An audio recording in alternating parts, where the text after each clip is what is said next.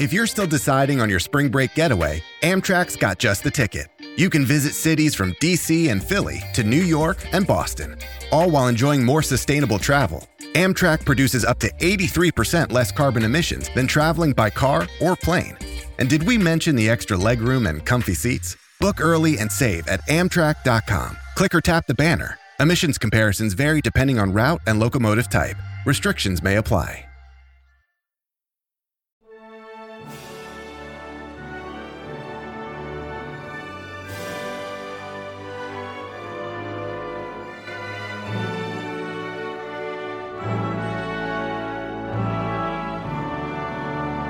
Welcome back to the Welsh History Podcast, episode 121, Our Owain. On July 22nd, 1403, Henry Percy and his uncle were dead. The Earl of Northumbria, his father, was forced to leave the battlefield and eventually gave homage again to Henry. This must have been a very bitter pill to swallow in the face of the death of his son and the execution of his brother. In Wales, Glyndŵr must have been very upset to lose such valuable allies, ones who might have restored the north-south split in England and kept Wales safe from other incursions. Either way, their defeat meant that Owain would have to continue to look for allies outside of the island. In August of 1403, Owain continued his course of the summer. The capture of the South Welsh marches and the castles which were dotting the landscape. The English in these castles were trying to keep themselves supplied to fight off the coming storm. The capture of the English capital in Wales, Carmarthen, earlier in the summer, had created a runaway train for the Welsh leader. He was gaining support throughout the region, as mentioned in the previous episode, and with that he could then mount more and more conventional campaigns on the English front. Up till this point, as we mentioned last few episodes, Owain was largely restricted to more unconventional warfare means, guerrilla tactics, raiding supply lines, attacking towns that were either weakly defended or undefended, basically doing things that you would see an insurgency do. But as time has gone on, as the years have gone by, it's turning more and more into an actual rebellion, an actual revolt, and an actual war, rather than just being an insurgency, and it was creating a lot of pain for everyone. In Flint, the work of Glyndŵr's successes and propaganda had largely led the English town to join the side of the Welsh rebels. They would not be the first or last English-constructed border town or English people that would throw their lot in with Glyndŵr. Many of his in-laws were English, of course, and were very much on his side. And now a growing number were starting to see where things were going. Many of the border cities and towns in English-controlled territories were coming to their own agreements with the Welsh through their own developments. Many built individual truces to avoid being brought into the conflict. This was not surprising, and as an example of something similar, in North America during the War of 1812, a war which was fought between Britain and the USA during the latter years of the Napoleonic Wars, New England states near the maritime colonies of Nova Scotia and New Brunswick effectively were at peace, while the rest of the colonies and states were fighting tooth and nail. The reason for this was twofold. One was the closeness of the border. Many would be worried about the conflict coming into their towns and wreaking economic damage and breaking relations that had been a part of their communities for many, many years. And that mindset then drove a lot of the attitudes. That, and likely the interwoven familial contacts, built bridges where many of the English had lived in fear and wanted revenge against their neighbors. This flowing success of the Welsh may have created an adoration amongst the Welsh community at large and some within the English living in Wales. It also created animosity in England. In one case, which was captured by Dr. Brough in his very excellent book, a monk in St. Albans wrote, "Christ, splendor of God, I beseech you, destroy Glyndŵr." The rebellion at its core was working, and Glyndŵr was reaching a pinnacle. But if he was actually to win, he needed to seek realistically a larger alliance. It was no good just to continue to wear the English down. He needed to win, and he needed that win to stick. And Wales was in no position to do that on its own. The English continued to have the same advantage it had in the days of Henry III and Edward I: men, money, and supplies. Knowing what we know now, I have often had a thought experiment. What if the Britons in the 6th and 7th centuries were able to band together well enough that they could have held on to Wessex and Mercia, keep these two border areas, and they might have given the Britons the farmland and the resources needed to cling on against the Saxons and later Norman invaders. But realistically, had they been able to do this, they would have done so in real timeline. It was not just bad luck or misfortune, it was a category of issues that defeated the Britons and later the Welsh in these wars. And from that perspective and understanding that reason, we have to be cognizant that it's not so simple as to say, well, if they only had this in an alternate timeline, if they'd have just had that.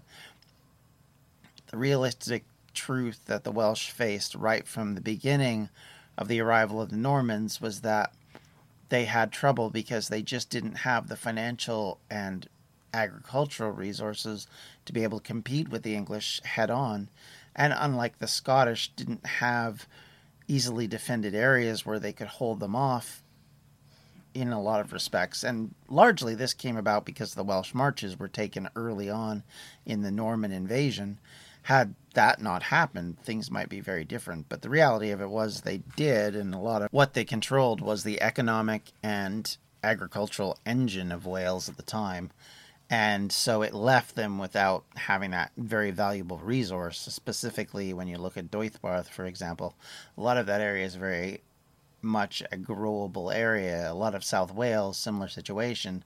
But because they were relatively flat, because they were fairly fertile, they were easy targets for these Norman invaders to take, and it created this problem. So, again, it's an easy target to say, if only, if only, if only. But we have to be realistic and say, this is what they had to deal with. This is what, they were brought to the table facing. And in that situation, acknowledge that Owain did very well with what he had. The things he'd been given had given him the opportunity to do things that not many others had been able to do. Certainly, I would argue he comes across much better as a leader than Llewellyn did at the end of his reign, where he seemed to lose control of things, and his desire to not be involved in the larger conflict actually did as much to bring him into the conflict at a negative point and set him up for defeat. And in some ways, one could argue that that just made things so much worse. So with that all in mind, let's get back to the point. Owain needed assistance, and as we have mentioned, it had to come from an enemy with a long history with the English, one who had their own axe to grind and would be, for political and military reasons, wanting to see the King of England brought down, or at the very least humiliated. The Welsh forces in mid-August attacked Kidwelly Castle. While they failed to take it, they apparently left them with a number of casualties, while citizens in Herefordshire were terrified as the Welsh now were crossing the border, and its leaders in the area, this being in Hereford and surrounding area, pled with Henry for action before they lost the Shire. This sounds like a bit of a stretch, let's be honest, but it was obvious that the king needed to do something. If the Welsh were able to, with impunity, invade England, it then created more and more headaches for someone who wasn't winning battles and wasn't winning and making inroads. Henry, once again, launched an attack on the Welsh in the latter part of the summer of 1403, trying to once again bring Glyndŵr to heel and to show that he could maintain English fortified towns and castles. He arrived at Carmarthen, finally taking it back, what remained, and leaving behind a large force to deal with other incursions by the Welsh. 4 years running, Henry had tried to put down the rebels, and 4 times under his personal leadership failed miserably. You can understand under these circumstances how both sides must have seen Glyndŵr as a scourge for the English, and why prophecy gets so wrapped up into Glyndŵr's thought processes, into the way the Welsh themselves looked at him from a poetic standpoint. This is a man who basically led Henry IV around on the end of a stick and used that stick to beat him for the early part of this war, and pretty much Henry couldn't seem to catch him. It was like trying to hold water in a bare hand. It just never worked. And it led to frustration and defeat. And so all of these things would have driven Henry to be much more unwilling to give in, unwilling to retreat, and more willing to continue the attacks and the fighting in ways that probably weren't very wise. And because of all of this, the Welsh themselves had waited for Henry to recross the border. They were prepared every time he came in. It was like a wave coming in on the beach. You fled, waited for the tide to go back out again, then you came back out. And effectively, that's what they were doing. And because they had been campaigning with better logistics and flexible planning, it allowed them to punch holes in the English defenses across many fronts. In the country, English peasants and lords were suffering a drought that summer of 1403, which would have harsh consequences on English food supplies. Even as they were working to keep the Welsh from importing food and other goods from England, the government was unable to get help from the French, who, for political reasons, withheld their own wheat supplies from England. Glyndwr attacked across the southwest and had likely added to the hardship of the English because he was burning and taking so much, and likely in this process had bulked up his own forces as men would join in part to stay fed and have some sort of livelihood in the midst of what would have been a rather sharp downturn in an agriculturally driven economy torn by war and now drought. This drought, which we'd mentioned. How do you make a vacation last? How do you hold on to the joy, the clarity, the calm? Easy. You go to Aruba. You'll spend your time relaxing on cool, white, sandy beaches and floating in healing blue water. You'll meet locals brimming with gratitude for an island that redefines what a paradise can be. You won't just feel great, you'll feel relaxed, renewed, and ready for life. That's the Aruba effect. Plan your trip at Aruba.com. First, the bad news. SAP Business AI won't help you generate cubist versions of your family's holiday photos. But it will help you understand which supplier is best to help you roll out your plant-based packaging in Southeast Asia, or identify the training your junior project manager needs to rise up the ranks, and automate repetitive tasks while you focus on big innovations, so you can be ready for the next opportunity. Revolutionary technology, real-world results. That's SAP Business AI. Was one that was felt in more than just England. As far away as the Byzantine Empire, or at least what was left of it at this point, there were mentions of the drought that summer. The refusal of the French to sell their wheat to the English meant that they knew they had their enemies in a tight spot and were looking to turn the screws. The Earl of Pembroke, who was sent to negotiate, could not have been very happy to return empty-handed, and certainly the French must have been enjoying this problem that they had created for the English. With autumn beginning to set in, and with Henry back in England, the Welsh forces turned their attention now to the southeast, attacking Cardiff and area. This was done by sea, which shows that the Welsh were able to meet the English in various ways and on various fronts. The king, for his part, had set up the Duke of York as his commander in South Wales to replace Prince Henry, who of course had been injured earlier in that year. He also replaced leaders in the Brecons in an attempt to try and reorganize his forces, gain better control, and I assume actually have better strategic and preferably more initiative across the front. But this unfortunately appears to be a little more than moving the deck chairs on the Titanic as far as the English were concerned. While they did bring in new leaders, the new leaders didn't do anything different than what the old leaders had done, which was basically sit in their forts and do nothing. The Welsh knowledge of the military tactics of the English and the strategies were wearing them out financially, and every failed attack by the king continued to make the English forces question their leadership, not something you want troops that are critical to any success you might have to start thinking. The Welsh continued to put up pressure across the country, and the effect on morale was starting to break English resistance. English defenders in Carmarthen, as an example, were so worn down they demanded to leave and that they would not stay in Wales for anything. You can see how this would be why I made the original comparisons in this particular case to Vietnam. The same sense of occupation forces, which had a futile attempt at remaining in charge and keeping hold of territory, had effectively received the similar experience and a similar effect, while in this case the English had actually lost battles. The Welsh efforts had started to hit, and the English were starting to lose hope. The English were now in a spot where any sort of major Welsh success would turn the war into a rout. In early October, Henry Donne attacked Kidwelly again, this time with French and Breton forces as part of his command. They were likely mercenaries, but still the fact that they had them showed that the Welsh rebels were reaching a tipping point, one that was much more dangerous for Henry. The French used these support troops to help give them much more information on how the war was going, and how much success this rebel Glyndŵr was actually having. It must have heartened them considerably. The commander in Kidwelly was blunt to his masters in London over how the situation looked. The English leader said, "Henry Donne and all the rebels of South Wales, aided by men of France and Brittany, are advancing on the castle with all their power. They have destroyed all the corn," which at this stage means wheat, as corn was not discovered by the Europeans at this point, "and of your subjects in the countryside all around the castle. Many of the townsmen of Kidwelly have fled to England with their wives and children. The rest have retreated to the castle and are in fear for their lives." This was a scary time to be an Englishman in a Welsh countryside, or worse yet, in a town.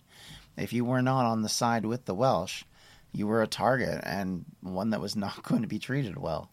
The idea that the Welsh had a massive force from all of South Wales was very unlikely, but the fear in this letter is unmistakable. The forces facing the English had them in a panic, and they were fleeing in the face of this pressure.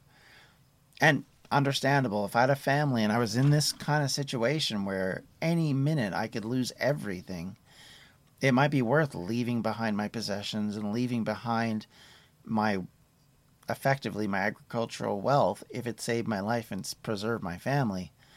And worse yet for the English, it was happening across multiple locations at once. It caused the English forces to meet all various requests and demands at a pace that was breaking them.